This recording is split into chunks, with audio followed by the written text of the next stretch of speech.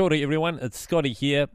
Those of you who were at Renew Camp this past Labour weekend 2022, we had a moment of saying farewell to our dear friend Jess Johnson, who's moving on to the Hope Centre in Lower Hutt. Jess has been an absolutely key part of our communities for the last 10 or 11 years.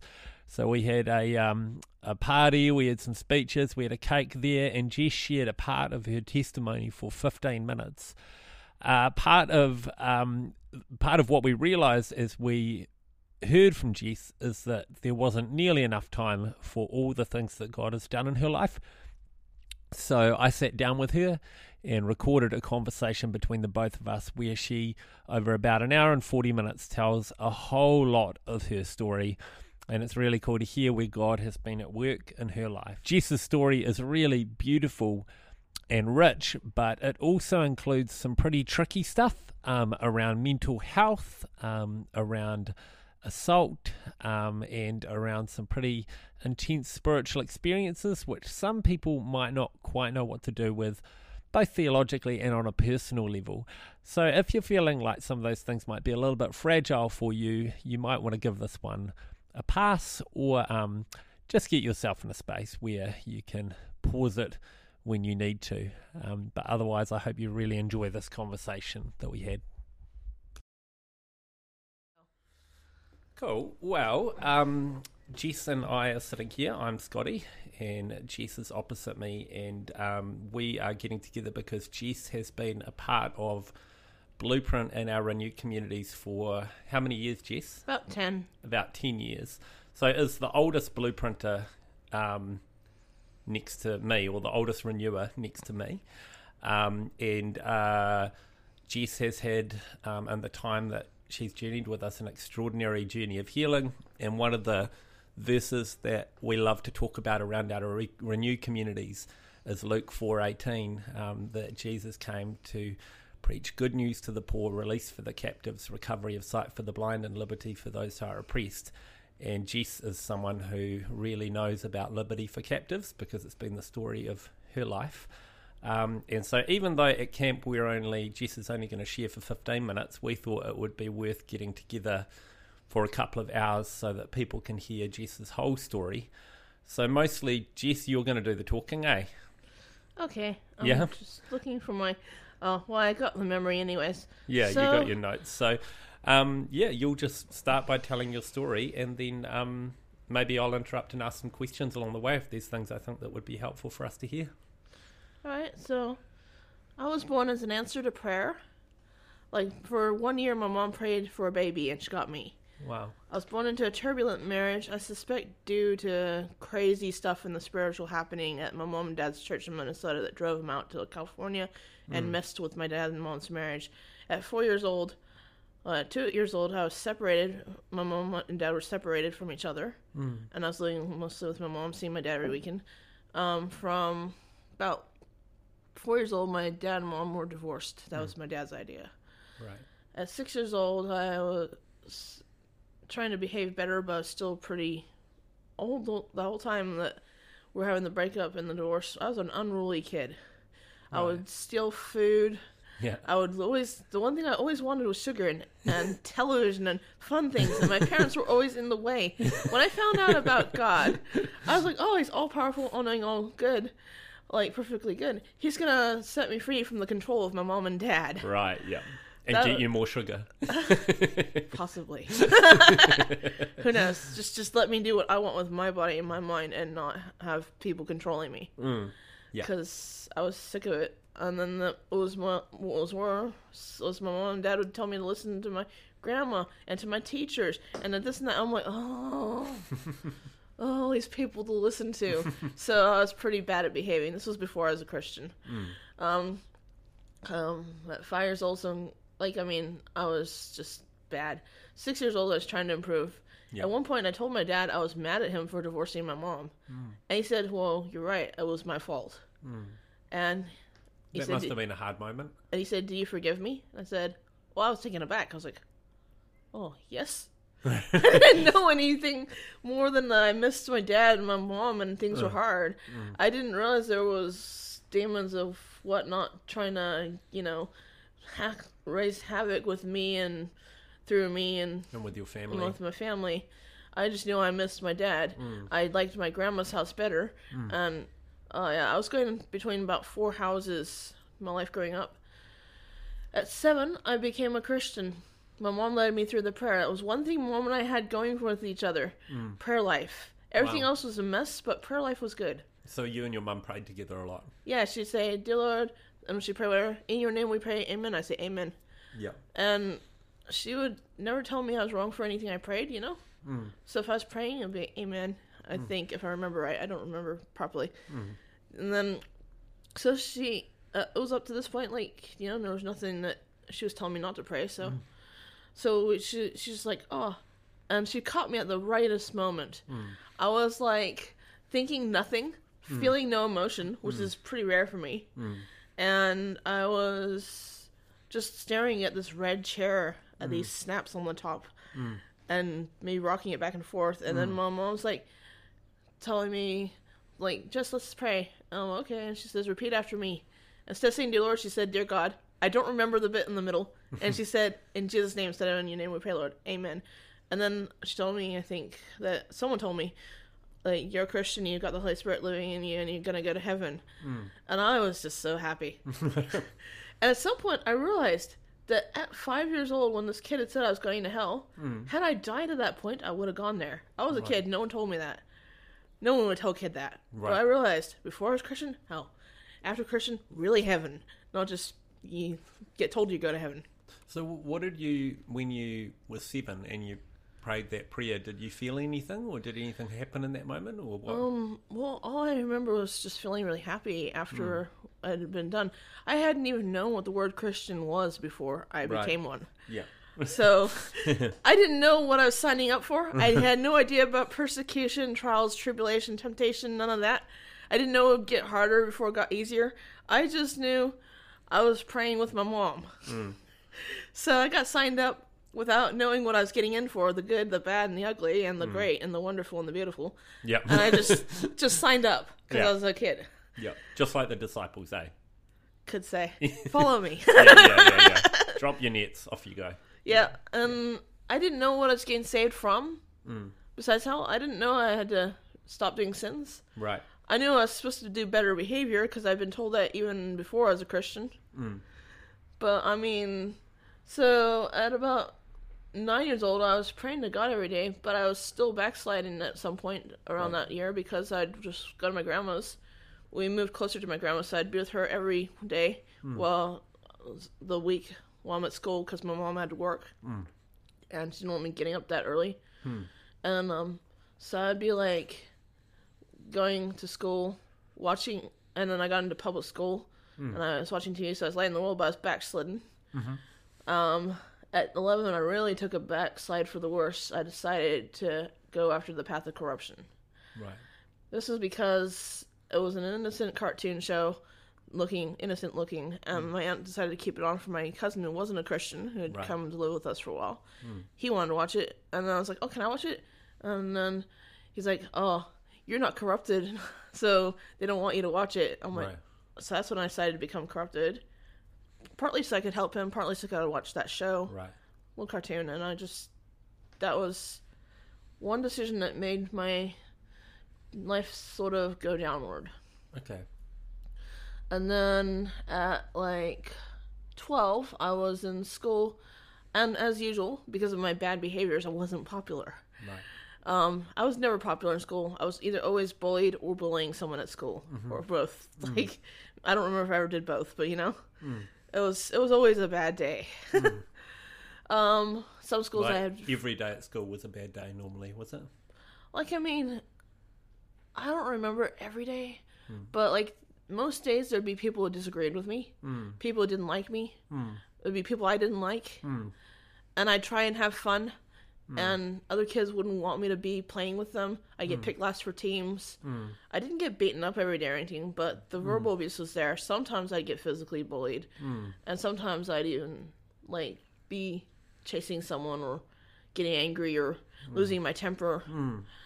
Like, so in the end, I met this kid at my school one of the schools where I thought would be a better school for me because I had no friends at the previous one because I was in the gifted and talented education program.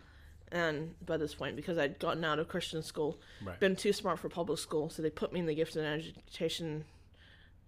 talented education program. Right. And nobody liked me in that program. The kids, the teacher, nobody. What was the program about? It was just to help, just advanced studies. Right. For, so you'd study school subjects, but you'd have the more advanced level. Right.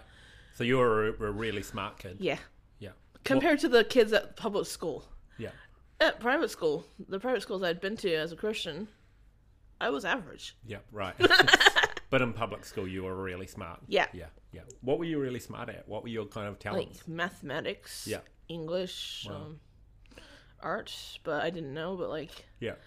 I got more into art at 8 years old when I was in the last Christian school I was going to go to. Right. It was a Presbyterian school. I think my Nana, who was Catholic, didn't like it, so she stopped funding my mom and send me to oh my gosh, to private schools. That's why I got in public school. So you you went to this gifted and talented school, and you said people weren't nice to you there either. No, I wasn't nice to people. People weren't nice to me. It was just pretty bad. Then my mom decided, over every other school, to take me out and put me in another school that had gifted and talented education. At this school, I was kind of doing better for a little while. Sure. But then, because of my personality and my behaviors, things started to kind of disintegrate. Right. And then this kid was at my school. He looked like he was evil, man. I had a dream about him that he was chasing me and I was running away from him. Before I even knew who he was. He ended up being one of the kids that probably kind of helped me get mentally ill. Right. He told me that Satan was watching me. Right. And there's other kids that say devil stuff in that school as well in the future, but he was the one probably that really would have undone me. Right. I just thought he was being mean to me for my religion because these other kids have been talking about a false god, and I told them not to mention that name, and they kept saying it because they're kids and they teased. And then I told them, I just got angry and exploded and said, since that false god is just a stupid myth. Right. Yeah. And then there was a kid who actually believed in this false god, and he was crying. Right. I'm like, oh. This teacher, she's like, oh, did you insult the great such and such false god? And I was like, oh no, this teacher believes in such and such. I'm like, ooh. And then she apparently, according to the other kids, said that they could call my god a myth. Because this was public school. They say that everything has to be fair. Yeah. It wasn't fair. It was mentally detrimental to my health. And if I'd really known that kid was a serious believer and just been told to say sorry, I would have probably said sorry. Yeah. I didn't mean to hurt your feelings. This kid I didn't have anything against. It was the other two. They were just teasing me. That they would have slandered me a teacher, and she would have just... Either she let them, or she didn't, but they said she did. I think these kids were liars either way. School can be a brutal place to kids, eh? I had a lot of bullying at school, and it's so tough, and it really affects you for years to come, doesn't it? Yep. When I was in summer break, when I thought, yay, school's over, I'm going to another school, I have another chance. I was on my way, probably near my favorite restaurant, one of them, with my grandma, and suddenly this random evil thought comes on in my mind about Jesus being the Antichrist. Right. And I thought it was my thought. I didn't know that Satan put thoughts in your head. So I was like, oh, sorry, Lord, please forgive me. And I thought, after having enough of this happen to me, that Jesus wouldn't want to be my friend. I was really ashamed of myself. And I didn't know what to do. I didn't tell anyone because it didn't occur to me to tell anyone. I mean, I was pretty much a loner and independent. I would find my own fun at home. I would find my own way at school. And I wouldn't ask people for help because, it just didn't occur to me. And being a telltale hadn't got me anywhere when I was told to tell teachers about bullying. So unless I was trouble, I didn't really probably... I mean, I might have told teachers about bullying that happened to me when I was bullying other people back. I mean, I got into some cartoon shows that taught me to be violent. Right. That punching someone in the face physically was okay if they did it to me emotionally. Sure. And so I kind of just went braving it my own way, and I would get home from intermediate school, still upset about school, and I'd play the piano until I got in a good mood. You play the piano quite good, do you? Well, I used to play it quite good. I'm a bit rusty now. Yeah. But with some practice, I could probably do a good job. I would play by ear, and I would just make my own tunes. Wow. It sounds like a big theme of your life, Jess, has been having to kind of battle your thoughts and the thoughts that enter your mind. Is that true? Well, yeah, actually, since I was 12, I had... Well, even at 8 years old, I had this one random thought about wishing that Jesus would die on the cross again. I just argued with it. Like, no, I don't. No, I didn't say that. No, like, no, I don't. No, I don't wish that, And I felt like I was arguing with my mom, Just that kind of mentality. It's like a brainwave thing. And I never thought of it. It was only one time it happened to me. It never happened to me again. And then this random people thought about Jesus at 12. And I'm like... And I knew I was battling Satan at some point. Like, I mean... At some point, I realized, just pray that evil doesn't have power. And my grandma was like, why the bad things happen at Christian schools? It's because the devil is tempting those kids to hurt you. That's what your grandma said. Yeah. And she says, things don't happen as bad at public schools because the devil's already got them. Yeah? So he's fighting the Christians at the Christian school. Something to that effect. And so I was... Did you sometimes find the Christians were meaner than the public schools? Until that one Satanist kid. Right. Probably yes. Right. Sometimes that can be the case, eh? Sometimes the Christians are meaner than the rest.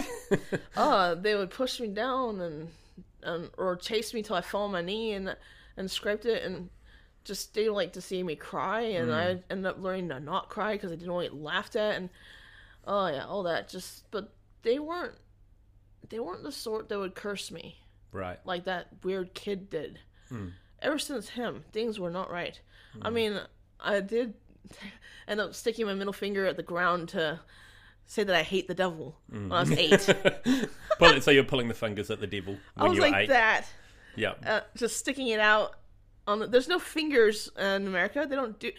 If you do 2 fingers, it means peace. Oh, yeah. But you can do it the other way around in America, eh? As a kind of up yours, I think, eh? I don't know. If there is, it's a new thing. It's a new thing. All right.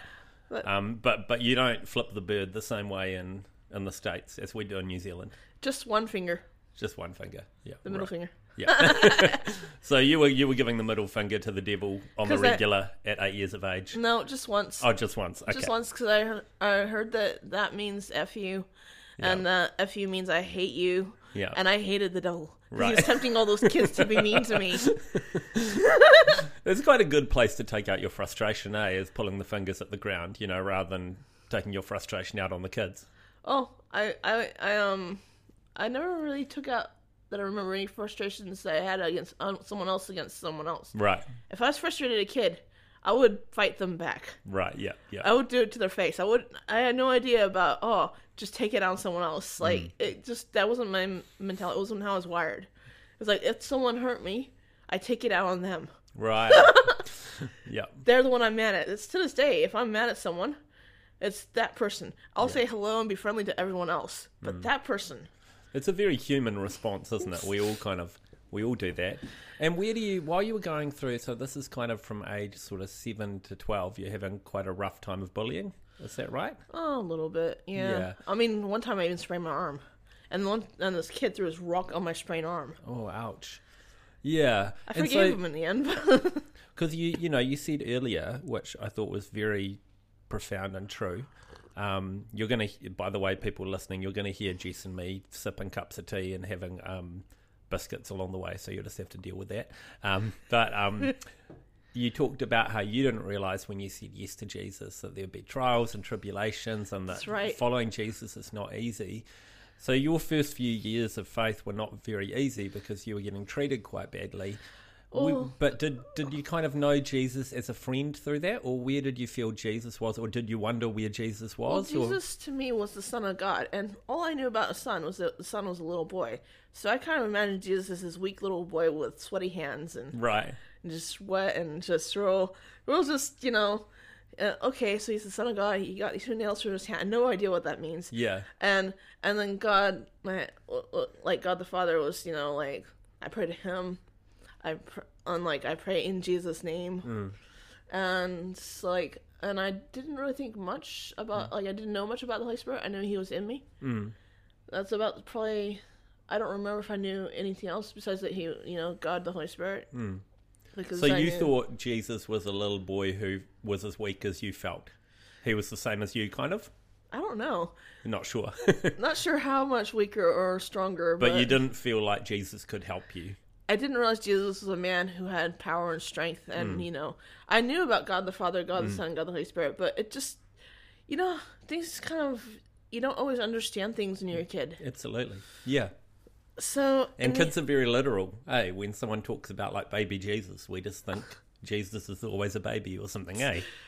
I don't know. Sometimes you understand things, sometimes you don't. Sometimes even when they say things, it's a fact, but you don't know what it means. There's for instance, the pledge to the flag. I was taught that when I was 4. I didn't learn what it meant till I was probably 10. And then of course, so it's the Pledge of Allegiance. You have to say at school every day in America. Yeah.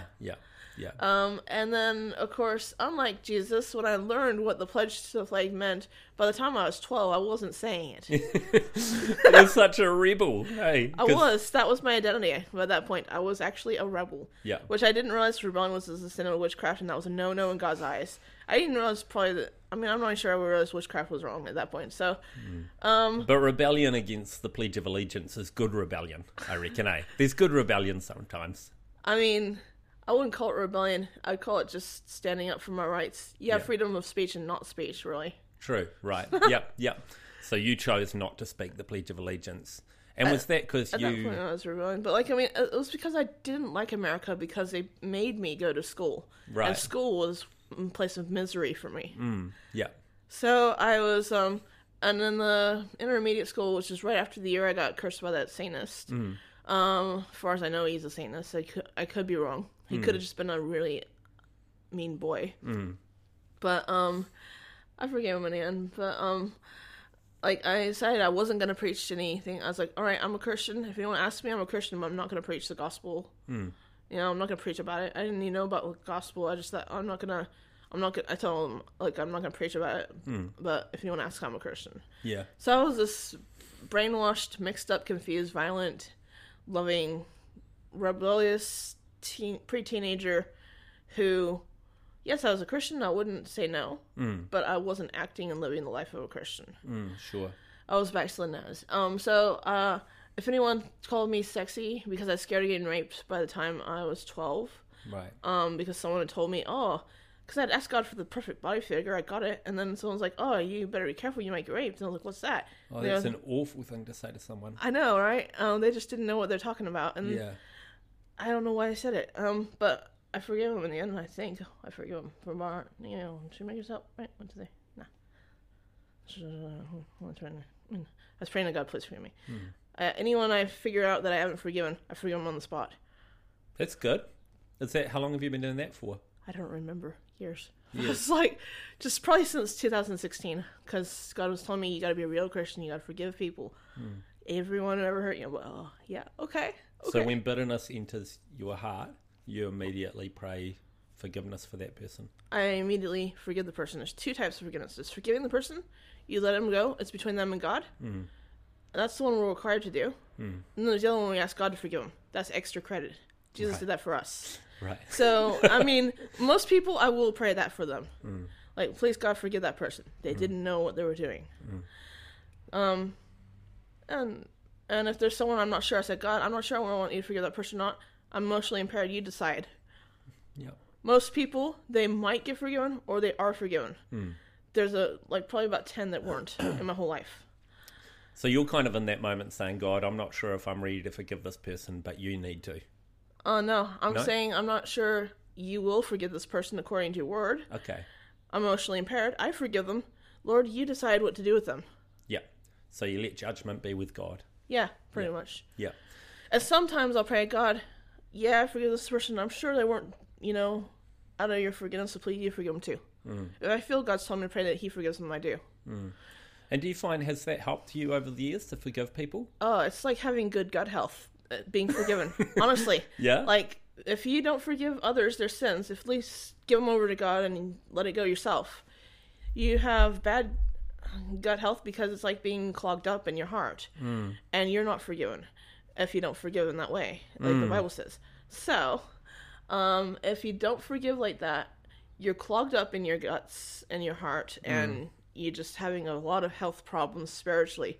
Like, because if you're not forgiven, then stuff can kind of come attack you, and then God will still forgive you, but, you got to forgive them. He waits for you. He does. Like, I mean, if you really can't do it because it's humanly impossible, he waits till you get his help and forgive him. As long as you don't say, I'm never going to forgive him, that's it. You're probably all right. Just get God's help. Forgive that person. Are there people in your life who it's been really hard to forgive? Yes. Yeah. They're the ones who God won't forgive. Right. Not all of them. Some of them are people who God might have forgiven. Those ones have been hard, but the ones that God won't forgive, it's like you've done the thing that the Bible says doesn't get forgiven. And it's like, and for a while I was holding grudges against them because I was like, well, God, if you don't forgive them, how can I? And then he actually, guess who helped me? The Holy Spirit helped me forgive the people who had blasphemed against them, but on a personal level, and not ask God to forgive them. So that was like getting through the hardest, and that was like pushing out a big one from my heart. And just, my heart was tender, so forgiving everything else hurt for a while. And that's why you compare it to good gut health. If you don't do it regular enough, you're gonna hurt when you do it. But it's worth it. Because if you don't do it eventually, you might die because complications. It's interesting, because the way you talk about forgiveness, like some people would talk about it, how it's important to forgive the other person, which is important to let them go. Yeah. But you're kind of talking about it in terms of it's a health practice for us to forgive. It's like a spiritual health practice. Yeah. It's kind of like, going to the toilet. Right. Yeah. So it's a routine. It's a habit we have to have. There has to be a habit of forgiveness, like we brush our teeth in the morning, or... Yeah? Well, I mean, brushing your teeth, that's an option. I mean, if you don't, you could get gingivitis, bad breath, this and that. Right. But if you don't forgive, it's like you've not gone and done a bowel movement. Right. How long can you really go before that isn't in check and it's too long? Right. So if you haven't forgiven, you're full of... Yeah. It really is. Because, I mean, there's a lot of people, they say they're Christians, but they don't forgive people. And, like, sometimes there's people that are too hard to humanly forgive on your own. And that's when you get God's help and you forgive them. Otherwise, like the Bible says, God hands you to the torturers. Right, yeah. That's not good. Yeah, but I love that, what you say, you've formed a practice in your life where the moment bitterness enters your heart, or you realize you've soreness towards someone, you just immediately say a quick prayer to let them go to God, you forgive them, and then you ask God to forgive them. Yeah? Is that right? I ask God to forgive most people. Yeah. And if I'm not sure, I ask God if they're stable, forgive them. Yeah. Or like you decide, God, my emotions are impaired. But that's probably a good thing for all of us to do when we judge someone and we think something's wrong, or I don't know, maybe in our hearts we think it's unforgivable, is to just say, well, God, you're a good judge. I don't need to judge. You do the judging. Yep. Yeah. It's a good one. It's the one that's what I call the too hard basket. Right. Yeah. They don't know whether they can even forgive or not. Yeah. So I just leave it with God. He knows. Yeah. He knows. I say your word, their heart, your book. Boom. Yeah. I was like, whatever he says, it does it. Sometimes I've actually, prayed, God, if they're savable, please forgive them, keep them savable. But if they're not, let them die, and I get specific on it. Oh my gosh, okay. I mean, and most people, they're alive. Nothing happens to them. Yeah. One person died. Right. Well, we won't go into that one today. So coming back, I love what you say about forgiveness, but in your story, we're at about 12 years old. 12 years old, so I was at school. And... Alright, so fast forward a little bit. I moved to New Zealand hoping for another chance. I moved in with a atheist stepmom and a dad who had given up contact with God consciously. Right. He had it subconsciously, who knows. Yeah. They were both doing drugs behind my back, and he was doing drugs behind her back, and she didn't know for a while. Okay. Apparently. And maybe that wasn't always the case, but it was by the time that she divorced him. But for a while, we were doing good. We had sit-down meals. And I was in shock. So you're in Wellington at this point? I was in Petone. In Petone, right. Yeah. My dad would like, I mean, a few things shocked me. One of them was that I had to go to school 1 week after I moved to New Zealand. Another thing was the school structure was so different.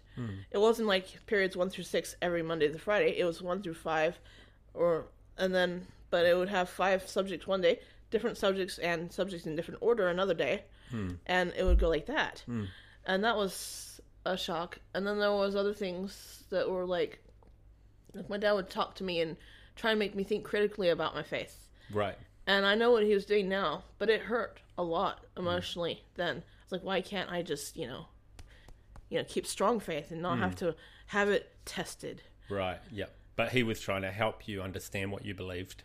It wasn't just that. He was trying to help me so I could stand up to someone if someone else questioned my faith. Yes, right. But as a 12 or 13-year-old, you didn't understand I didn't feel ready. Yeah. I was like, why are you talking to me like this? I don't feel ready for this. Yeah, sure. And so I was like, and then of course I wasn't going to church anymore by the time I was there because they didn't go to church. So I was in school probably about a year, no church, no Bible. I had gotten a thing from one of my mini Sunday schools that I'd been hopping with my mom to because she'd hop to a different church every week, practically. And I had the books of the Bible and I memorized that because I was thinking, well, I don't remember why, but I know that when I was at that particular Sunday school back in America, they would reward whoever memorized all the books of the Bible. Right. I think I was just competitive and like getting things, but maybe it was just a good idea in my head to memorize them anyways. And for some reason, I think God had a hand on that. I memorized the order of all the books of the Bible, and I was doing that when I was in New Zealand as well. And then so I was going to Hutt Valley High School. That's where I met Reese, who I'm now married to. So good. So were you high school lovers? Not quite. He had a crush on me, but he didn't tell me. Oh, okay. I was because I was scared of rape. I was anti-guy. I was not really into the lesbian scenes. I was anti-girl. Right. I was anti any kind of sexual relationship. So if any girls say anything, I just ignore them because I was taught not to fight girls because that's my cousin who I was following did. Right. Because he was a guy. Sure. But if it was a guy and they called me sexy, I threatened to beat them up. There was a few over the years, both in America and New Zealand, that I either tried to beat up unchased and maybe even did a little bit beat up, but didn't really injure them. So you're a little bit beat up a lot of guys over the years. There was one guy who I gave him quite a few bruises because he made fun of me. He didn't do sexy anything, but he made fun of me, and I was brainwashed by that cartoon show that I was watching. So I went okay. I was like something like, and then he said, "Why don't you come?" I don't remember, but somehow we exchanged enough dialogue that I went up the stairs and I fought him. All he tried to do was grab my wrists and push me. I was punching him in the face. I was punching him anywhere I could. And he had a few bumps and bruises after the end of it.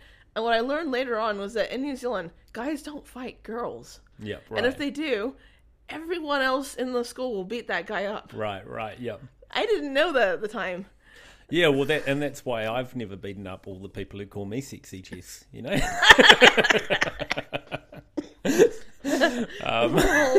Just happens all the time, every day. But oh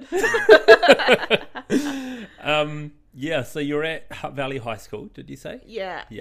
And I was getting frustrated with some of the systems because they would punish the whole class for the talking and misbehavior of 5 people, 6 people. They'd lecture the whole class, and I would just walk out the door.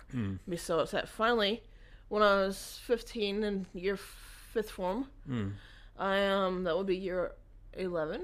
Yeah, year 11. No, year 10 maybe. No, year 11. I got homeschooled, and that was when.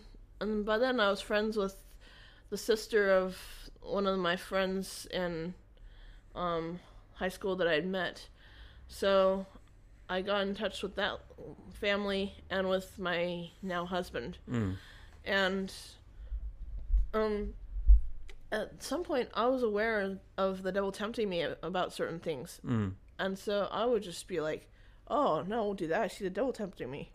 And I was able to see that from about 14. During the time when I was 14-ish, I think it was 14, I actually my dad was doing this thing called Gypsy Camp at the Gazebos, one of these places that used to be around in Cuba Street. Right. And at that place they had a fortune teller, and I made the mistake of going to her to get my fortune told. Right. And I didn't have any money.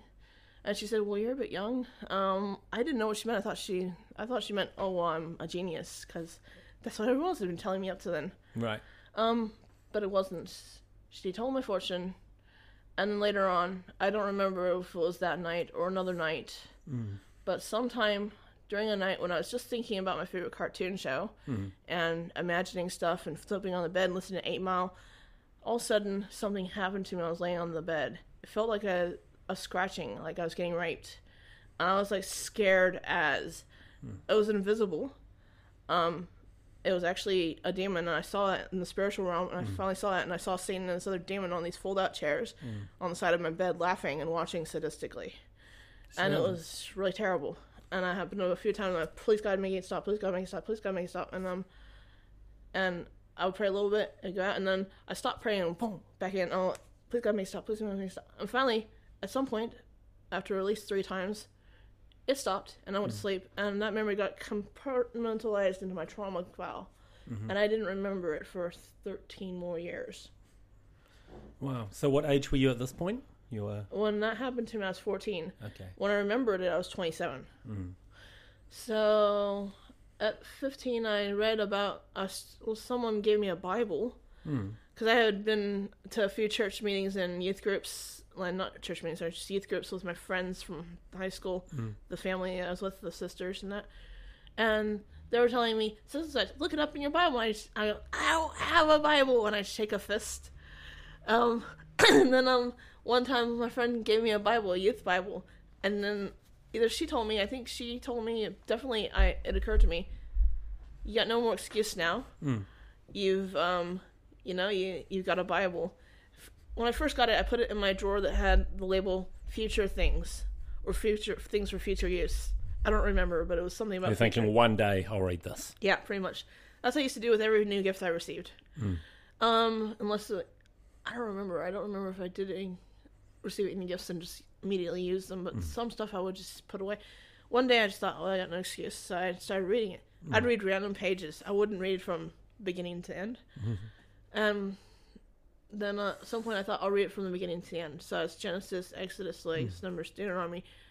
And at one point I remember reading, I think it was in Leviticus, don't go to mediums to be defiled by them. I'm like, oh, I better stop doing witchcraft.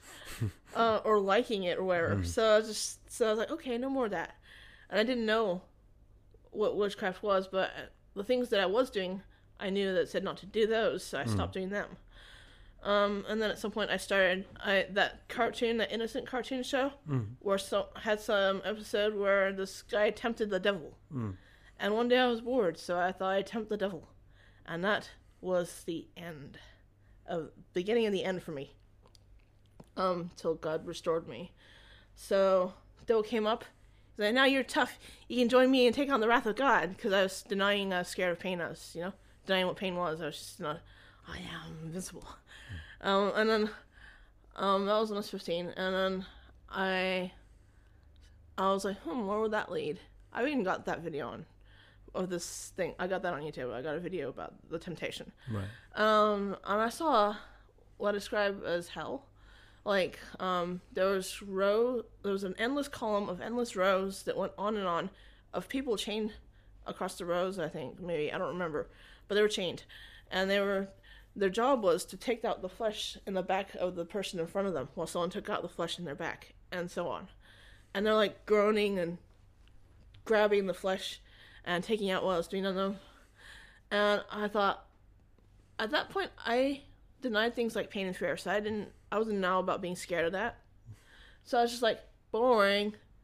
And then I'm like, what's God's plan? It's gotta be better. So I saw what I described as a corner of heaven. And there was these vibes coming from it, party and fun. And at 15 I thought, well, that's cool. So I looked back at the devil, and the devil was like, anything you want. I was like, anything, huh? And I mocked the devil. And he's like, yeah, anything. I'm like, I choose God. At this point, I wasn't familiar with Satanist theology, so I was pretty pure in my decision. Right. And Dill's like, what? So I talked to Dill like he's a retard. I choose God. Dill snarls and backs into a corner. I should have never done that move where I tempted the devil in the first place, but it was funny to see him snarl and go back. Later on, I don't remember if it was the same day, but sometime at 2 in the morning when I decided to crash out and go to sleep because I was homeschooling, I could go to bed whenever I want. I also woke up on time. That's what my dad told me. So anyways, at this point, I end up just seeing this vision of the devil a bit bigger with his claws and fangs a bit bigger. I think still in the red. I'm not sure. He was in the red when he tempted me, dressed up.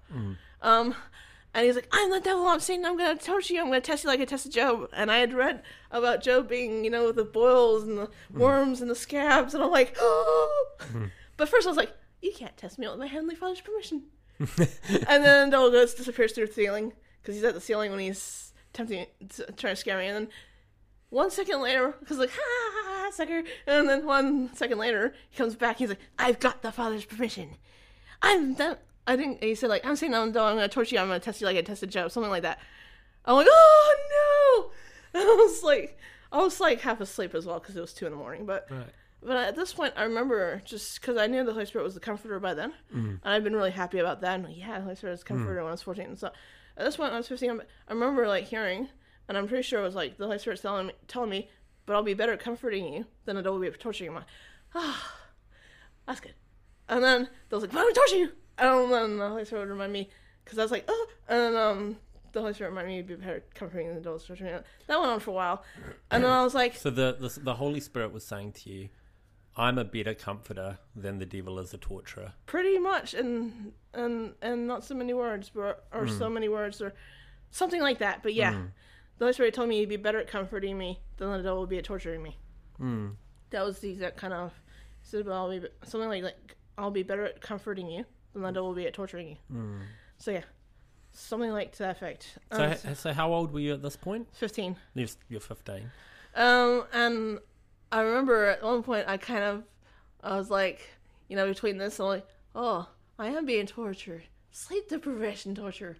Sometime later I nodded off to sleep. And then I never blamed the Holy Spirit for the sleep. It was the devil's fault. The devil was the one who'd come and appear to me and try to be all scary. Sorry, knocked your microphone there. It's okay. Alright, so, and then I ended up waking up just feeling wasted the next day. But I was okay, and for a while it was all good. But at this point, I thought I was a little blue alien. Too much manga. But, anyways, I thought that I had this orange, I thought I was a blue star alien somehow conceived, got into the egg and sperm before the human was formed, and all this crazy scientifically backed, but just elaborate. But so for a while I was thinking I was the alien, so I had that going on. I was telepathically or so contacted by other aliens and talking with them. Then I watched this movie called A Beautiful Mind, because I was thinking as I was growing in my faith back in America for 6 months, getting into Lutheran and being confirmed as my baptism Lutheran is that. So I was actually learning more of the Bible and how to dream about spiritual growth, and I was like, oh.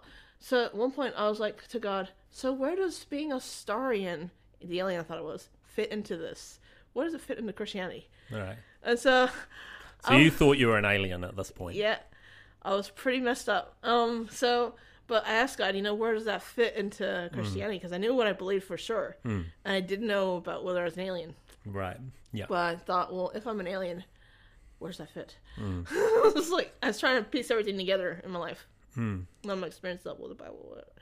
Not even with the Bible, maybe Bible, I don't remember. But I knew the Bible was the Word of God. My mom told me at a young age. So she told me, don't smoke, don't drink, don't get drunk, don't do drugs, and don't have sex before you're married. And I took all of those to heart when I was a kid. Except I did try drinking once. Didn't drink necessarily. I was a bit tipsy. I was 15 again, bad year. And I decided when I woke up on this terrible bed with this bit of ache and pain that it wasn't for me getting drunk, so I decided not to do that. But so anyways, I was 16. I was like, so where does this fit in this whole alien? For a year, I was wasted in my life, and then back at my dad's house, when my pregnant kittens were mostly gone except the one Gidget. You'll look more about that later if the Lord wills. I was like just like watching movies, and in every movie it would be the same pattern of reality that I was experiencing with the alien scenario. And then at one point we watched this movie called A Beautiful Mind, which is based on a true story. There's a guy, he thought this, that, and the other, and the people the Russell in his... Crowe movie. Eh? Russell Crowe. I think so. I don't remember for sure. Yeah. But yeah, and he had people in his life that had similar roles to the aliens in my life. And it turns out he had schizophrenia. Okay. And so he had to ignore his hallucinations. And they were like quite vivid. And I'm like thinking, that's it. I've been demonically scammed. It's not aliens. And I threw away the whole alien belief. Next thing I know, I had demons looming over my head. So did you... Because one of the places we've connected over the years is when we've talked about our mental health together. Yeah. And I've talked about my journey with depression and anxiety, and you've talked about your journey. It might be helpful for some people to kind of understand how that fits into your journey as well. Because did you find you kind of related to the character in A Beautiful Mind, or what was... Yeah. So I thought, well, it must be schizophrenia.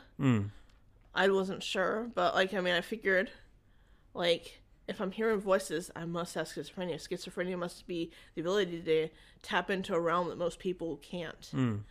That's what I figured schizophrenia was, not like some pathological disease. Right, yeah.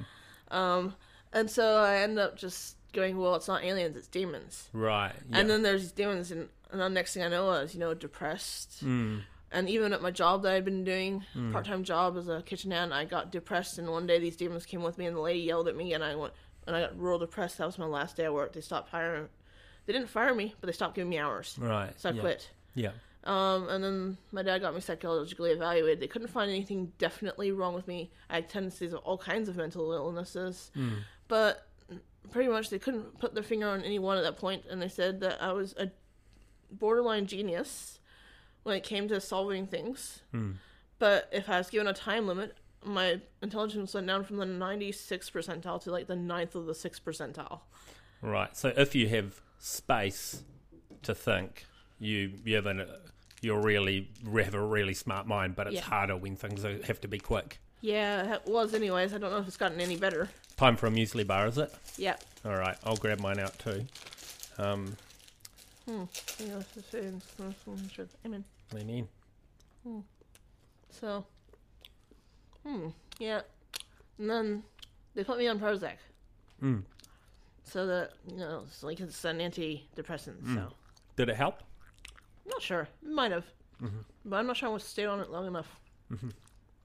For a while, I was taking it every day without fail. And then sometime around that point, I moved out of my dad's house for the first time. Right. And I stopped feeling as oppressed by the demons. There were demons at this new place I was at, but because the lady was a Christian and didn't give authority to them the way my dad seemed to, there was no demon that had power over me. So I'd fight them and I'd be brave. And they would just be stuck. They couldn't do anything to me. So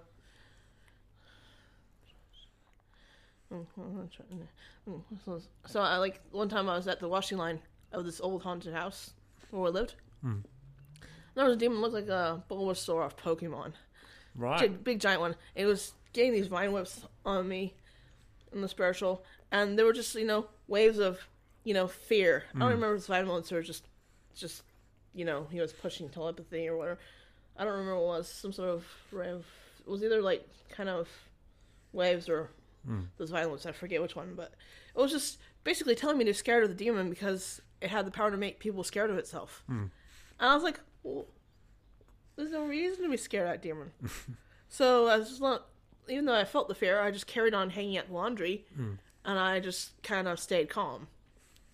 And then I get in the house, the lady's playing some Christian music and the thing, and I think she and I both talked about what, and then in comes this. There's a scream, and in comes the daughter, one of my friends, and she's like, "There's something evil out there," and I'm like, I think me and the lady are like, "We know." I was just thinking, haha, I wasn't scared of that darn thing. And so, are you about 17 now? What age I was are you? 19. 19? When I moved out. Yeah, 19. And and what's next? As you head into your 20s, what happens? Well, at 20, I moved back to my dad's. So I had no more money coming in. So it's down in O'Farrell Bay here? No, No? it was in Lyle Bay. Sure. Back when we used to live in Lyle Bay. Sure. We weren't going to live in O'Farrell Bay for more than 10 years, probably. Yep. Or maybe less than 10, but a few anyways. A few years later. Because it was like 2007. I lived with my dad, and the demons got worse. At this one point, I don't remember if it was when I was 18 or when I was 20, but the demons were trying to make me really scared about rape. They were just kind of... I didn't have my memory in from when I was 14. Like, there was something that kind of was moving around down in my nether region, and I thought, it's just an illusion, And then Dawn was like, oh, they're just trying to make me scared. I didn't buy any of it. Then the lady's like, no, that's real. I'm like, what? I just told him about these demons called incubus and succubus. I'm like, what the? Woo!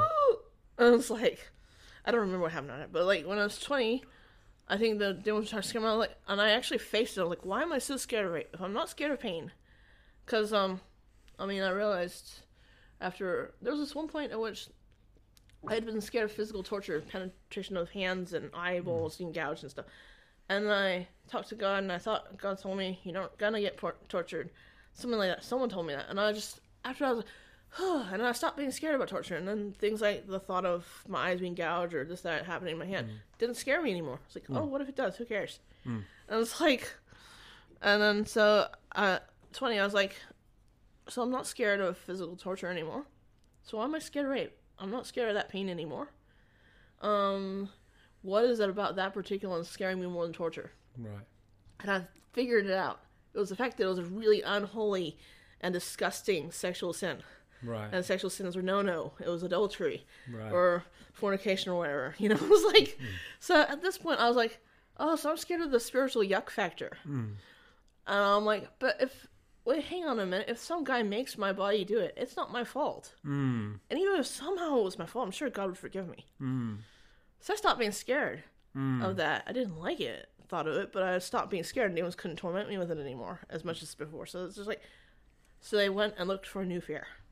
Wow, that's yeah, I mean that's quite powerful. That's something that a lot of that's something our society's trying to understand at the moment. We're trying to get our heads around is that rape is never the victim's fault, and God was just speaking that to you. Yeah. I mean, I did read in the Bible in the Old Testament, say if the lady's in the city and the man seduces her, she didn't cry for help. Right. The girl gets stoned. If it's in the country and the man's forcing her, she cries for help. No one's hearing her. The man only gets stoned. Right. But I think our understanding has grown, hasn't it, since then? And certainly the way that Jesus treated women was a bit different to the way the Old Testament does sometimes, eh? Oh, yeah. It's like, I mean, so that's the thing. So I was thinking, if it's them, it's not my fault. But even if somehow it were my fault, like I'd gone in the alleyway too late at night when I knew better, right? I'm sure God would forgive me. He And wouldn't that hold still against wouldn't me. be your fault. But yeah, but the point being, that God is able to forgive everything. Everything up to that point that I ever learned about. Yeah. I mean, there's only one thing, and then at that point, the demons told me about, hey, so can this one thing get forgiven? It was the unforgivable one in the Bible. And hoping that he'd take it back to Satan and tell him, look, don't do this one. It's unforgivable. You guys got to be more polite. Because they were already doing it. I was like, no! Something like that. I'm not forgiven.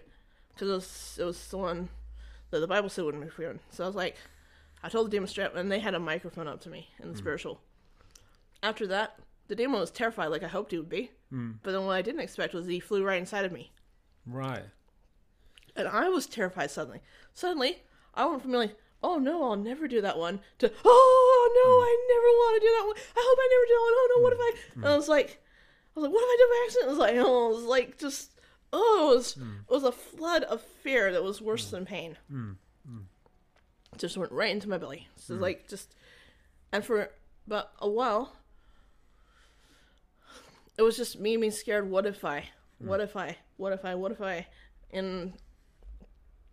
so I was scared. I was just told, please God, keep me safe. And I was like, and then of course, that was my worst fear. What if I were to do the unforgivable? And the Bible says, and some people would tell me, no, don't worry about that one. It's not unforgivable. But the Bible says it's Jesus speaking, not going to be forgiven. And my dad's like, so for a while I managed to manage that fear and be isolated on myself, not tell anyone. I would just pray for protection. And it was like, all right, just, just, and it wasn't as, it was the worst thing that had happened. But I didn't know who to tell because I didn't want them to do it. Right. And so I was like, just, braving it out. And then I carried on. I got into an unemployment course with a benefit.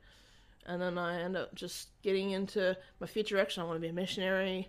So I was pretty much ignoring these demons, and they're worse than torture because it was just not something that I knew how to tell anybody about. And if I did, they'd say, no, nothing's unforgivable. It's okay. Put a Band-Aid on a gaping wound that's festering. And it's like, okay, I can't talk with people about this.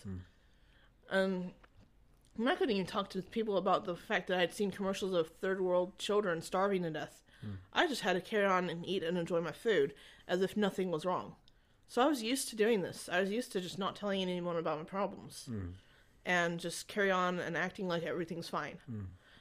And so I went to Bible college. I had, at this point, it was to the point where these demons would tell me lies like if you breathe out, you're going to be blaspheming against the Holy Spirit. So I was like, God, please make it go away. In my mind, God, please make it go away. Well, I'm like, and couldn't breathe. I was just, but eventually I'd have to breathe because otherwise I would die.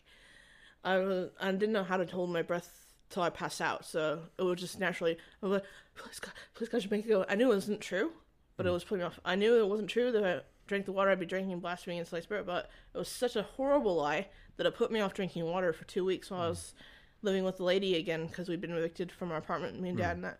So Dink lived with me, Gidget lived with Dad. Dink and Gidget are your cats? They were our cats. And the lady, she even got tested with the same demon as me and overcame it in one day.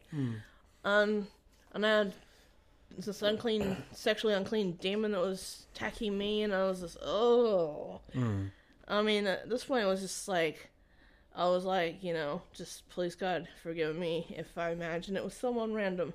Please God, just don't let anyone else get this demon. I was like, I'm so... please God, make this demon go away from me. It's awful.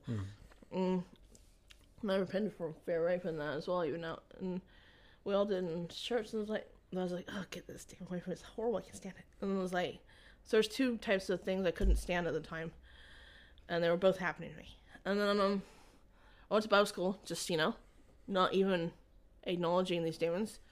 I struggled through theology. Because my mind was so messed up from mental torture that the demons had done to me. Couldn't remember stuff. And then I got through the physical training pretty good because I was fit. I was 22 years old. And God was my fitness. I knew that God would help me be fit enough to do anything, even though I wasn't necessarily fit enough to do it. I got stronger. I got more, I think I put on weight. And I got running and all this other crazy stuff. And we even did a hitchhiking mission. I learned to hitchhike from my Bible college. Was this you were up in Lifeway in Snells Beach? Yep. Well, Trevor Axley's Bible college, he founded that. I'm not sure it still exists anymore. Seems like all these things in my life, the devil keeps trying to demolish them so that no one has proof of my life story.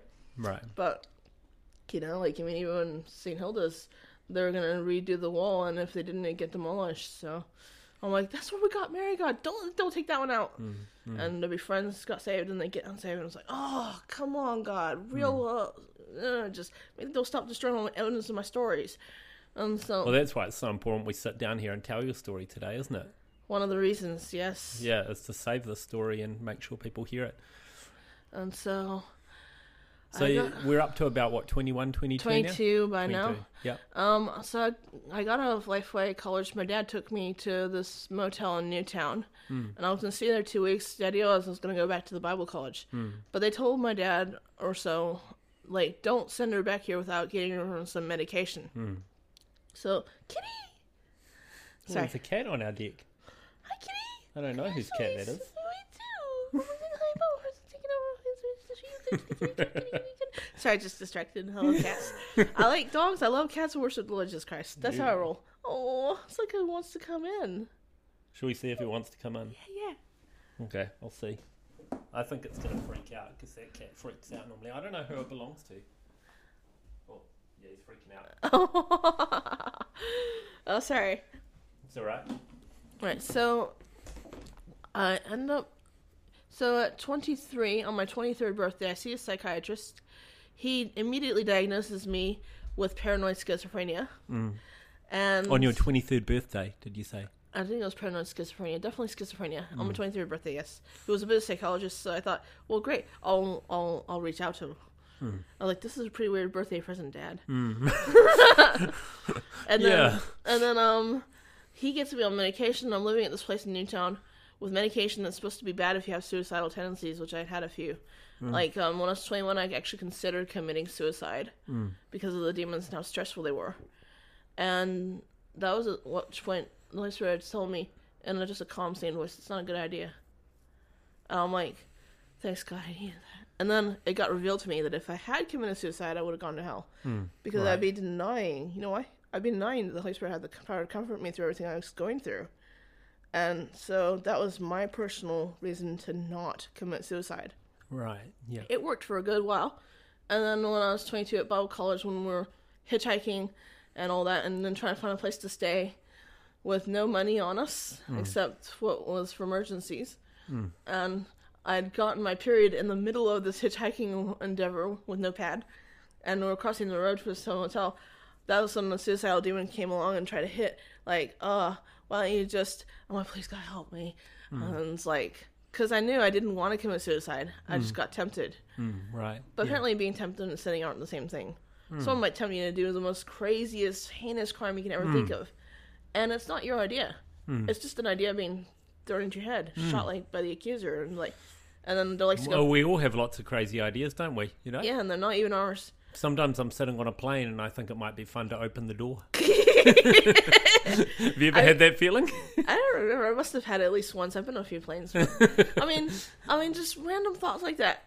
One of the people described it best as the devil likes to put a bad thought in your head and then turn around and go to you on the other side and go, yeah, that was a bad thought.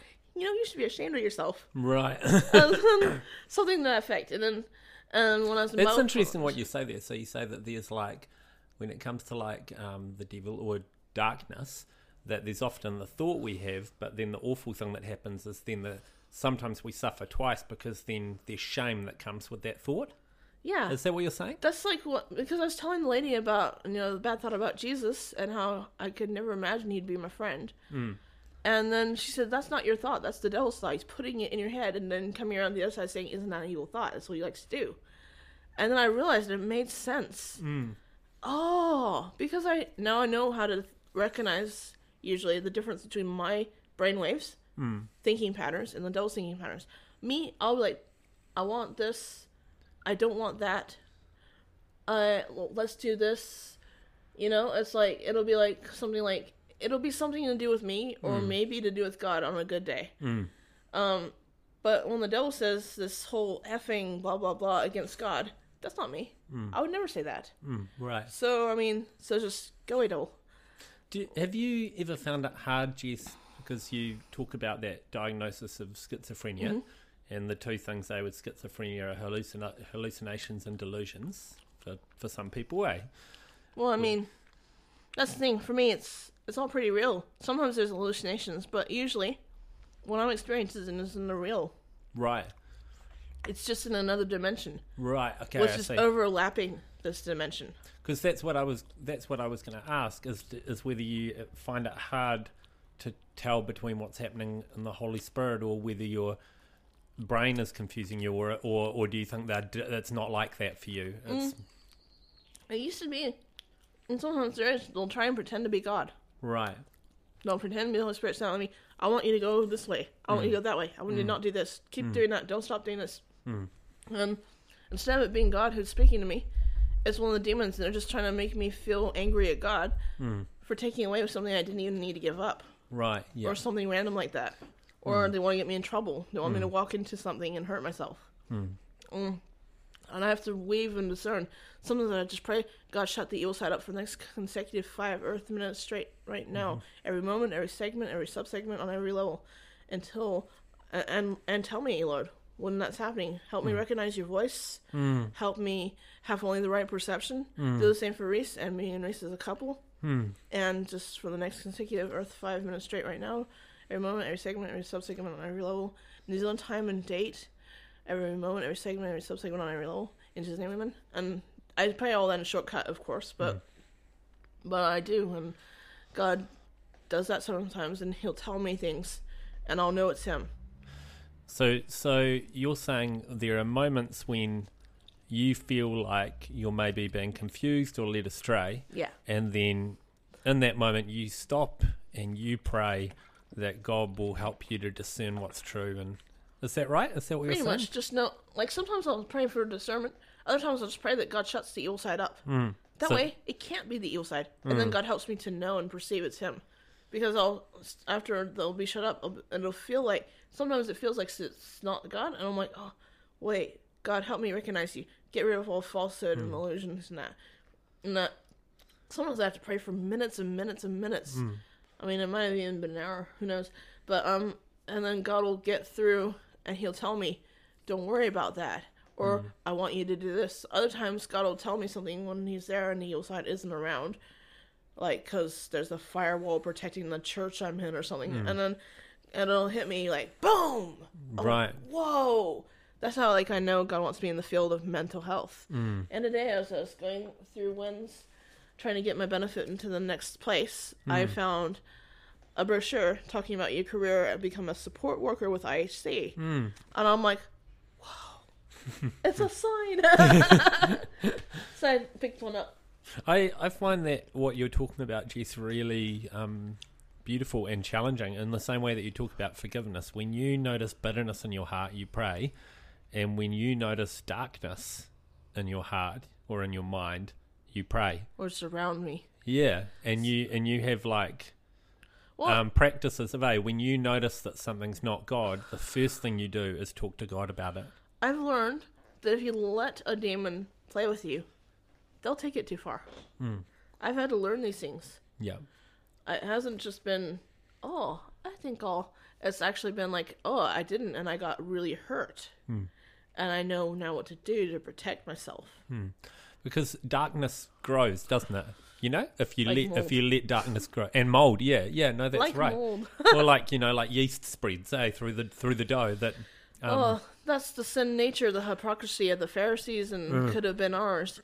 I mean, and I don't know what I've got better now or not. I think God's made me better, but I mean, only God's perfect. But there was a time when I hated hypocrites, and then one day I found out I was one. That is the best line ever. There was a day I hated hypocrites, and then I found out I was one. It's so good. I know, right? And I realized I had all these sins in my life. I mean, it started out because I thought I was a staunch Christian by the time I was 27. So like, I mean, and then God told me to look up the word witchcraft in the dictionary. And I thought, well, I'll look it up in Webster's. Probably a better rendition. And I said, definition 1, casting spells. Well, I don't do that. Definition 2, talking to... Oh, I've been doing that for the last 12 years. I was like, oh, I'm a backslid Christian. I was like, just from overnight. And I'm like, oh, no. And that's how God was allowing, I believe, the demons to keep hassling me the way they were. Because I was actually... not in God's will. and I didn't realize it. I thought I was. Right. I thought I was a better Christian than all of them. No, it's like, I'll be the real Christian. I'll show you what it's like. No, I'm almost like tempted to say, well, if you think we're doing bad, let's see if you can do better. Yeah, join us to see if you can do better. I haven't said that to anyone yet, though. I mean, one of my favorites I like is, would you rather be an atheist? Oh, no, which one would you rather? Atheism was true and you died as a Christian. You stop feeling, you stop having pain, you don't have regret. You die happy, Or would you rather be an atheist and Christianity is true? You die, everything flashes before you, you regret it, and you go to hell. Right. I was like, which one would you rather be wrong? And the other one was true. Pascal's wager. So we've got about another half hour to talk, and I don't know if we'll get your whole story, but at this point in your story, we're at about 23. Is that right? So 23, and I'm insane. Right. Yeah. Officially. Right. Yeah. Like at 22, I'd been prophesied over. This man said to me, in a good way, he's like, "You're a crazy woman. You're a powerhouse for God." And he talked about some dream I had in my heart that I'm not sure the lady told him, or he never was told anyone. He just been fasting and God told him. And so I was like, wow. And he told me some advice to do with that dream. I'm like, wow. And I remember everything he said verbatim. I'm just not telling you what the dream was because it's top secret. Right. But that was that. So at 23, I was... Now, at some point, the medication I was on, risperidone, I was like thinking, at first I was like, okay, I'll take it. Because I thought if I have snake poison, it won't by any means hurt me. Nothing's going to happen. So I took it. First day, drowsy as, constipated as, just could not, and I was putting on weight at some point. And at this point, I was like, Dad, the medication's not working. It's just give it till 6 weeks and it should. And I'm like, Dad, I feel... So I started milking my bad feelings. Every time my demon would give me an evil thought of anything, I would probably just, like, if it was the right thing, I would just go, Dad. And I might gripe and moan about it and blame the medication. So God had me up on that later on. But I mean, so I was like, Dad, I feel suicidal. He's like, oh no. And I was like, finally... I think at one point he was even sleeping in the same room with me on a mattress next to my bed. He was like, Dad, I feel suicidal on this medication. That's so bad. This went on for like a year. I was on one medication, then another, then another. There's only one of them out of them all I liked a little. It was called aripiprazole. Okay. It made me go up, up, up in my mood and my energy. I couldn't sleep. I tapped my feet. It was great for having ideas and just... But then you couldn't sleep. I mean, I didn't... I found it hard to sleep. But, I mean, the thing is, it was more like my natural way of doing things and thinking and feeling than risperidone and clozapine and... what's the other one? Ziprasidone. All the other medication were downers. They'd make me sleepy. They'd put on weight. They would just... aripiprazole did make me constipated and put on weight, but I was not sleepy. Right. Yeah. That's why I liked that one. But I didn't like it because it was too much. Like, it was like I was always on too much caffeine. Right, yeah. Yeah. So we experimented with medications because the doctors didn't know what they were doing. They were just, I was their guinea pig. Everybody with, probably the reason for that is because everybody with mental illnesses works differently. Yeah. The mental illnesses work differently. The people's chemistry is different, and their blood type is different. Their skin type is different. Their organ type might be different. The way their brains put together and that too, and then their spirituality might be different as well. Yeah. I mean, and then their emotions might be different. Their background would be different. Their nurture would be different. Any abuse they had would be different.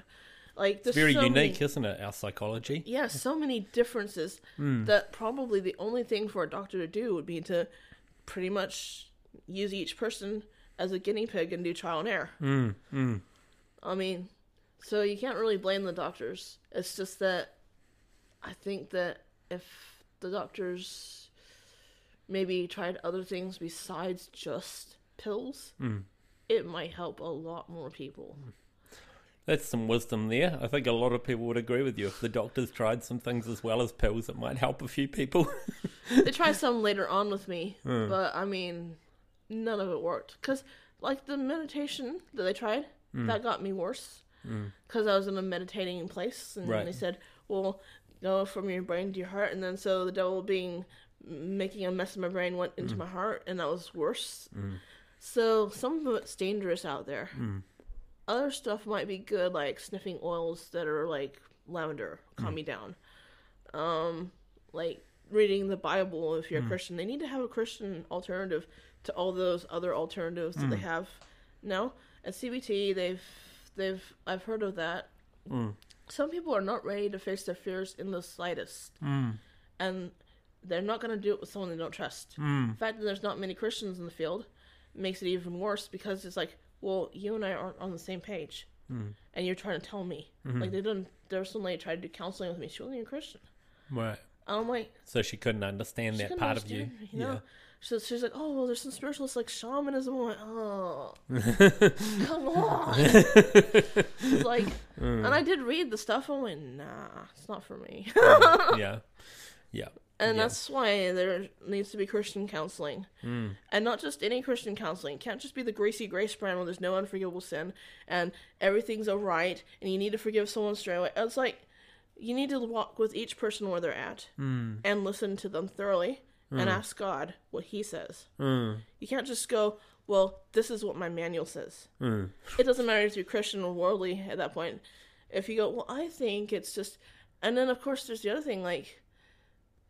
If they don't know each other, that's another barrier. And I don't know how to get over that. Because you got to meet someone, hang out with them, spend time, get to know them. And then just some people you can tell that God's speaking to them.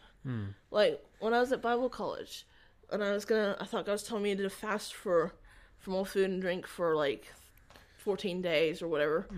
Or 21 was it? I forget. But,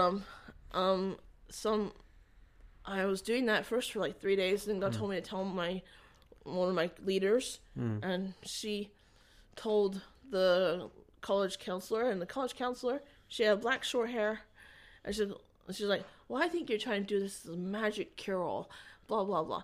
And who knows, maybe I did think it was key to my freedom, but she was like, I think I'm a lady with discernment, and I could tell she's going to say should eat. And I could see her from a mile away. And when I was thinking like, if you're a lady of discernment, I didn't say it to her, but if you're a lady of discernment, why you got short black hair? It says women are supposed to have long hair, so they're covering the glory in the Bible. Right. I mean, just thinking, most basic things, a lot of Christian women don't do. And they say that that's my opinion, but that's where I was at. So it could be just the littlest things in the Bible, and if people neglect them, and they say that they, hear from God, and it's like, sometimes you can tell, other times you can tell that you're not going to agree with them. And I could see her from my life.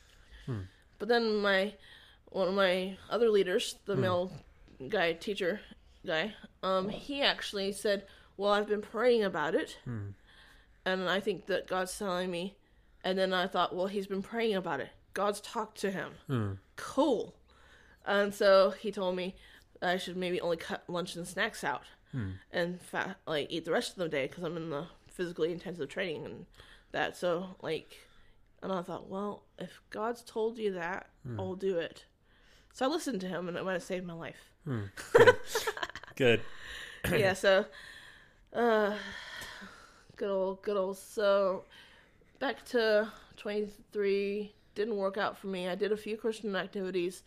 My dad and I moved into a house again in Lyle Bay with Gidget. And a friend of ours who had been flatting with us in another flat. And that was all right for a while. And then my dad and her were blaming me for the messes in the house, like in the kitchen, and telling me to wash the dishes, even when they made messes. And I was getting depressed, and I didn't like my medication. I was gaining more weight. And I felt like for the first time in my life, Scotty, I felt like I didn't want to do the dishes. Right. I didn't want to do any chores. This medication made me feel disinterested in them. I had better things to do. I would go on social media. I try to reach out to people with the Word of God. I wanted everyone to become a Christian. I thought, well, right, if I can't go on missionary trips out there, and mission starts at home, I'm going to go ahead and I'm going to reach out to people with the gospel. I'm going to give tracts. I'm going to preach. I'm going to whatever. And so I did all that, and a lot of it was on social media.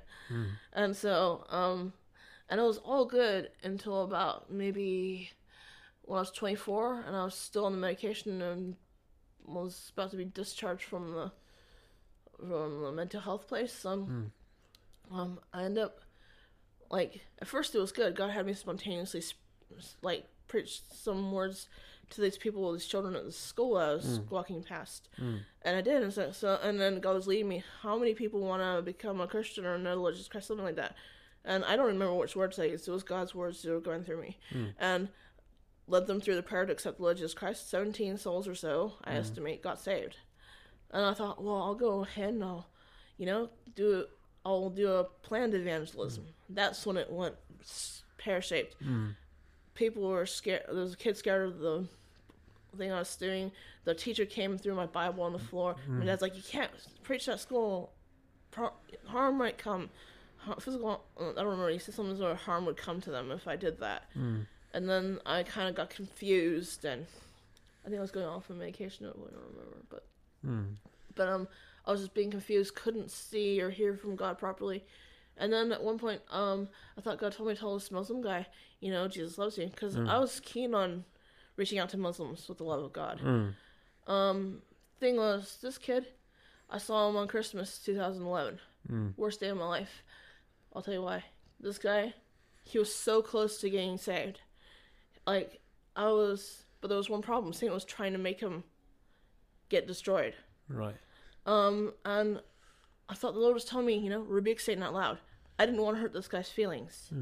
Like the last Muslim I had reached out to and not told the word of God about something else, like, if someone hears the words of Jesus and rejects them, it's not Jesus who will judge them. He didn't come to judge the world, but save the world. The word that they hear will reject them.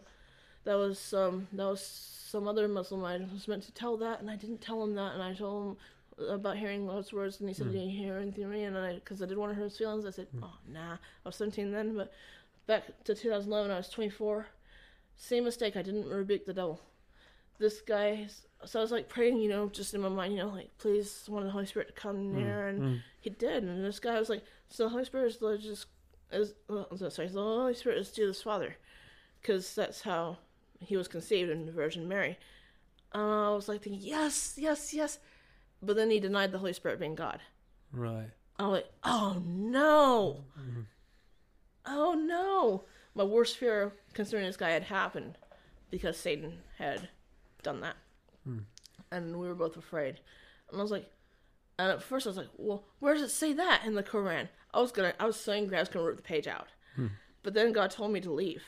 And this guy was like, well, what's the Holy Spirit taught you? And I was like, to not be violent, to not complain. So and two things I'd heard been taught by the Holy Spirit. So this guy, he was like, because I was going to rip out the page on Quran, but then the Holy Spirit told me to get up and leave. I was like, look, delete my number to this guy, and I never saw him again.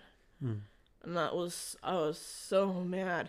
I thought I wouldn't be able to eat because I was so upset. But then suddenly I got this massive hunger attack. So the only place open was Subway, because it was Christmas. I went to Subway, and I was like, okay, I'd like a chicken and turkey sandwich with cheese. And I remembered this Muslim and how they feel about pig meat. I was like, oh, and add some bacon on it. Because I just wanted to get him back. He's probably never going to know. But I was like, I want them to know if they blaspheme against the Holy Spirit, I'm going to eat bacon. Right. So to get them mad. Yeah, I'm sure it didn't bother him very much. But no, I don't have no idea. I don't even eat bacon anymore, hardly. If a non-believer served me a pig meat, I would eat it, and I'd pray over it, and I'd pray I'd have an alternative fast for Muslims that I'm, caring about now. Like, God's brought me to the place, God had, I needed God's help to forgive that kid, but at that point, I was like, I'm going to eat some bacon. I was like, so I ate that, and then I went to my boyfriend at the time's house. It was my husband now, for Christmas, because his family was there. It was Fanu, Maori guy, and his mom and I made me this chicken. It was dry chicken, and I ate that, and then as I was super full and digesting food and contemplating what had happened, I was like, right, God, I want to die. I really want to die. And I thought I heard you got 20 years left. I'm thinking, too long. But at that point, my will to live had been broken. Because the very thing that I was trying to do and the very fear I was hoping would never happen both met, and I failed. And this guy was now unforgivable. And I was just really, really, really, really sad. Really upset, really angry, really just didn't want to live anymore. And all this time, before that, I'd been pro-life, you know? I'm not talking about babies, but yeah, that too. But I mean, like, I was like, you know, I'm the opposite of suicidal. I'm going to keep living. And even through the suicidal temptations, I thought, well, no, I'm never committing suicide. I don't want to go to hell. You know, and at this point, it wasn't, I'm going to commit suicide. It was like, God, I know committing suicide is not going to do anything, but you, please just take me home. Just take me down. For years, I would say I wanted to die. Because I would say, I want to die, God. And every time death came near me, it was like, please, God, have mercy on me. I'm not ready to die. I was like I had done previously when I was 15. I was like, no, I want to die. Just let it happen. I want to die. I've been in my life for a long time. And that wasn't the worst. There was another person. They were a Christian and they fell away, a friend of mine. And I found out and I was weeping and I thought God was giving me intercessory chairs. I was praying for them. And then I heard, don't pray for them. They're not savable. I'm like, huh? I'm like, so I asked them, you know, like, what did you say about the Holy Spirit? And they're like, probably blah, blah, blah. And I'm thinking, ooh, that's not looking good. And then I was like, no. And I remember God's comforting arm, big arm on my shoulder, I think it was the Holy Spirit, and we walked out of that church where I was texting that person from. And I carried on. Thankfully, it wasn't close enough to Christmas that it ruined my Christmas. In 2012, I had a nice Christmas. We had some turkey roll and all that. And the cat even got some turkey roll skin. Good joke, got some turkey roll. Like the skin, I think it was. Maybe some bites, who knows. But she was happy that year. I was like, nothing's going to ruin my Christmas 2012. And then there's that atheist guy from the Blasphemy Challenge. I took him on, but not close enough to Christmas. I was like, and I emailed him something, and then they said, oh, we'll send it to some hellbound atheist. And I'm like, no, it was for the guy who did the Blasphemy Challenge. And I was like, I don't want to get answered by anybody, you know, on some atheist network. I'm already feeling suicidal enough. And I was like, okay, I think it must have been God. But I was like, I never do this, but I'm going to take your comment off my channel. And then that was almost near Christmas, but it wasn't quite near enough for Christmas to ruin my Christmas. And then that was another thing, and he wasn't too great towards the Holy Spirit either. He said I'd had my own strength and it got me through. Like, my own strength would have killed myself right now. Only God got me through. Don't you even understand? Do you want me to commit suicide? I was like, so, and then I'm just going to need to get my charger. All right. Would you like a glass of lemonade or something? Oh, yes, please. Yeah, okay. Yeah. Do we keep going? Yeah, we'll keep going for another 15 minutes. So All I'll get the charger and some lemonade, and then maybe we have a chat about your time at Blueprint. All right, yeah. Is that cool? Cool. Charger and lemonade.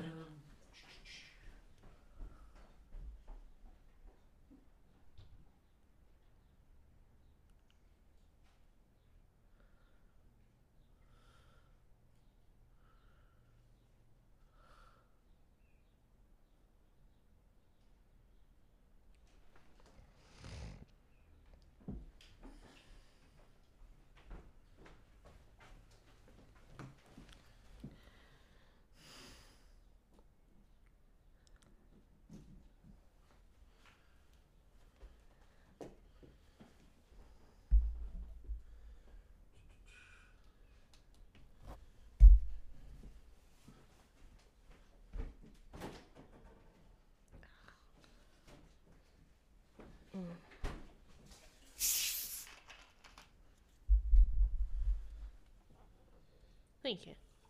No worries.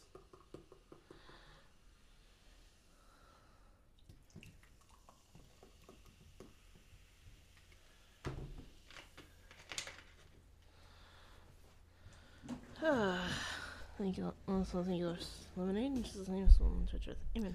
Amen. Right. So, Jess, you've how old are you now? So I'm 35 now. You're 35. So we're at about the right point then. So I was 24. 24 you started coming to 25. Blueprint? I was 24, I started coming to Blueprint. 25, I just been dealing with more blasphemy poo. But, And how did you end up at Blueprint? Actually, it was Nick Clark. He got me going to Blueprint. Really? Yeah, he told me that Blueprint was a non-judgmental church. At this point, I was going to another church that I didn't feel right going to. Right. Didn't like it, and I didn't know why.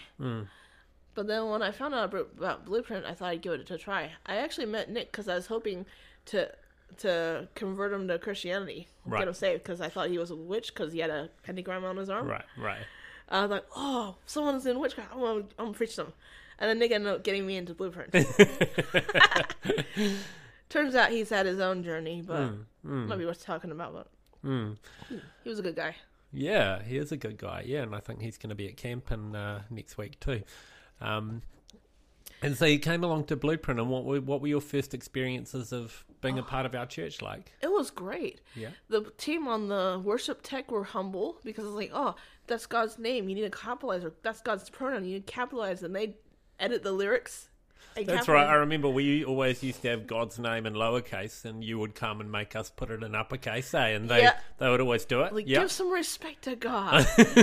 And I was like, wow, these guys are humble enough to listen. No one's done that in any churches I've been to before. Right. I was like, I like this church. Yeah, and then so I was going to Blueprint every night.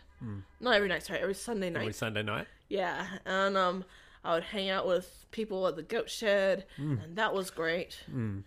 And it's the goat shed, the old flat that I used to live in years ago. Yeah, you used to come there on Sundays for roast day. Yeah, and I'd try and only eat vegetarian or vegan because there was this guy who was vegan or vegetarian who was saying meat was bad, and I thought, well, if I've been in the Bible, if God.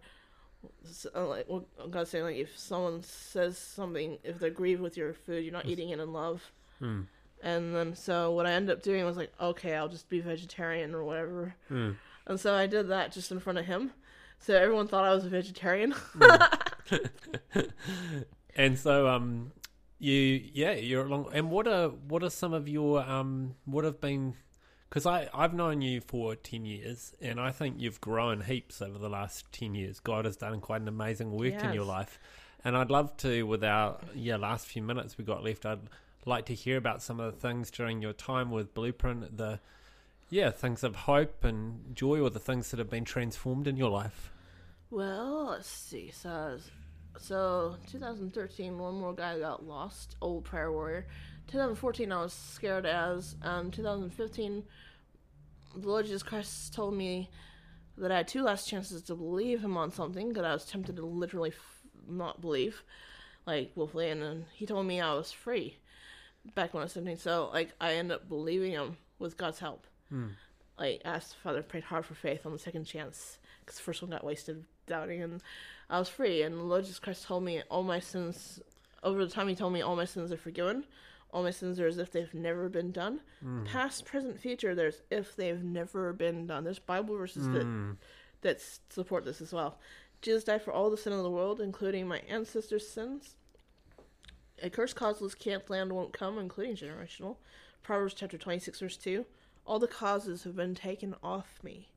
The Lord Jesus Christ, whose holy word the Holy Bible is, says so. I have been washed in the blood of Jesus the Christ, the Son of God, God in the flesh, love incarnate, whose holy word the Holy Bible is. I am free. All the demons have no more right to me. Just give the Lord Jesus the battle, the war, the potential battles, the potential wars, everything I missed, everyone I missed, and trust him with all. Give all internal conflicts to his Heavenly Father, all potential internal conflicts to his Heavenly Father, and all any other I missed to his Heavenly Father, and trust him with all, ... The battle is the Lord's. That was one of the things that I got revealed to me. So that was, and also the one about personally forgiving everyone. So I had to personally forgive all these people with blaspheming against the Holy Spirit. And guess who helped me? The Holy Spirit. Like, I had to personally give them to God and let God judge them, but not myself. And so I would have given them over to Lord Father's dreadful hands. Who knows? But I personally forgave him, and I stopped getting tortured for a while, and that was good. And So I was told to personally forgive everyone. If I can't pray for their unsavable soul, give them to God and skip the Father forgive them part. Pray for the next still savable soul in line. Because there are millions of people's souls who are able to be saved, able to be brought to life, restored to the Lord Jesus Christ in loving relationship with Him if they've gone away, just wandered a little, like how I had. And they are drowning in the oceans of lostness. And maybe I can't save them all because some of them are too dead to resurrect, but there are probably hundreds and thousands and millions, maybe billions of people who can be saved. And I should focus on them. So that was one of my relations. The other one was when I told you about just I'm free and all my sins. Most people, the Lord Jesus Christ died for our freedom, so we can be forgiven our sins never done. Well, not never done, but like as if they've never been done. You know, like God forgets our sins and iniquities. Our sins and iniquities I'll remember no more. The Lord Jesus Christ did something that's called the Great Exchange. So He took all of everything that we ever did wrong on Himself, and He gave His righteous life. He'd lived perfectly to us. So that's why we can be free as if we've never sinned. And then the third thing that I got revealed to me was the Lord Jesus Christ, the Son of God, God in the flesh, the Son of God, love incarnate, said, sorry, He didn't say the verb. He said that He knew everything I'd ever do sinful and that He forgave it all. And that's applicable for everyone who believes, future, present to His life on earth and past to His life on earth. His death reaches through time. That's right. So people will say we want to build a time machine. Well, Jesus traveled in time, and guess what? A cross. Unbelievable. At His worst day, He traveled through time. Just, wow, the wisdom of God, the weakness of God is stronger than the strength of man. The foolishness of God is wiser than the wisdom of man. Jesus traveled time on a cross. So 4 and 5 revelations are that quiet time is key for my freedom maintenance, quiet time with God. Because I noticed after 2 weeks of being free and not having a quiet time with God, demons had crept up on me and tried to make me captive again. And I asked God, what's happened? And finally one sort of Sunday night, Monday morning, or Saturday night, Sunday morning, I forget, I realized that I hadn't been having a quiet time with God. And He's like, so you're taking this medication and it's making you stay up late, get up late, and you're going off to your day. How can you keep doing this? So I went off medication for a while, and my health mentally did spiral downward, but I had more quiet time with God, and it was good. And eventually I ended up getting medicated and been on 6 years presently, olanzapine, and that's a whole nother story. But the heart is what needs to grasp the relations that God says to me. So, and one time when I was mentally unwell and off my medication, I was scared that I'd be taken to Ward 27, wrapped in a straitjacket and raped every night by a male staff. And I was like, God, if that happens, I'm thinking I might commit suicide. I told the Lord Jesus Christ, just please help me. What do I do? And you know what He told me? The Lord Jesus Christ told me, there isn't anything anyone can ever do to you that I can't restore you from. And I realized at that point, it's true. I'd actually been healed from a lot of the sexual abuse that the demons done to me as well. In a moment in time when I was 24, when I actually really asked the Holy Spirit to fall afresh on me and meant it, and was like, please God, come. Because at first it was like just singing it to Him, and then I was like talking to Gidget, like, Gidget, come here. I was like, yeah, I was like, Gidget, please come. And then I was like, it was real to me. I asked the Holy Spirit to please come the way I'm asking Gidget. So I asked Him, and He did come, and then Gidget came as well. And she was sitting there, and I had felt power in my hands, and then I felt like I put one hand on the cat for a while. She was there for a good hour just feeling the power and probably pretty happy about it. And then I ended up just thinking, so I went to sleep. Like, my mom taught me to go to sleep with my hands on my sides. So I put my hands on my sides to go to sleep. And I was like, cheeky, like, oh, well, now they're here, Lord, next to my hips. And then I saw this vision where the Holy Spirit was like kind of in this orb form just coming towards me, like in a spear, yellow light. And I was like, and I said yes. And then that was when I got healed sexually from a lot of, if not all, the stuff that had happened to me from the demons. and even got a better attitude about sex. Because at first I was like, "No, sex is terrible." I was like, so after that I was like, "Wow," and I was like, "Can I, please do it again?" So then I don't remember what I said, but I was like, "Oh," like kind of just wanted it to happen again, and I felt just this amazing feeling throughout my whole, even to my womb. It was amazing. And so I knew when Jesus said there isn't anything that anyone can ever do to me that he can't restore me from, I had a good idea what he was talking about. I had been healed sexually before, and just because these demons were still carrying on because I was backslidden in witchcraft didn't mean that he couldn't heal me again. And there's such a beautiful thing for everyone to take on board, that there is nothing Christ's power can't heal us from. It's true. And eventually he healed my will to live as well. So it wasn't like, "Oh, I want to die." I was like, "Please God, not now. I don't really want to die." So it's like, so I would pray. And so now I know when to live. And the other one is, I forget what it was. But, like he done some amazing things. And, one thing that was amazing, I remember now. When I was being chastened with the demons, I realized that God chastens those he loves, every son he receives. So at this point, when this demon was doing its thing down my nether region and busy the beep out of me, I just was like, so God, you're allowing this to happen because you chastened me because I'm doing witchcraft because you love me. And I'm like, I love you too.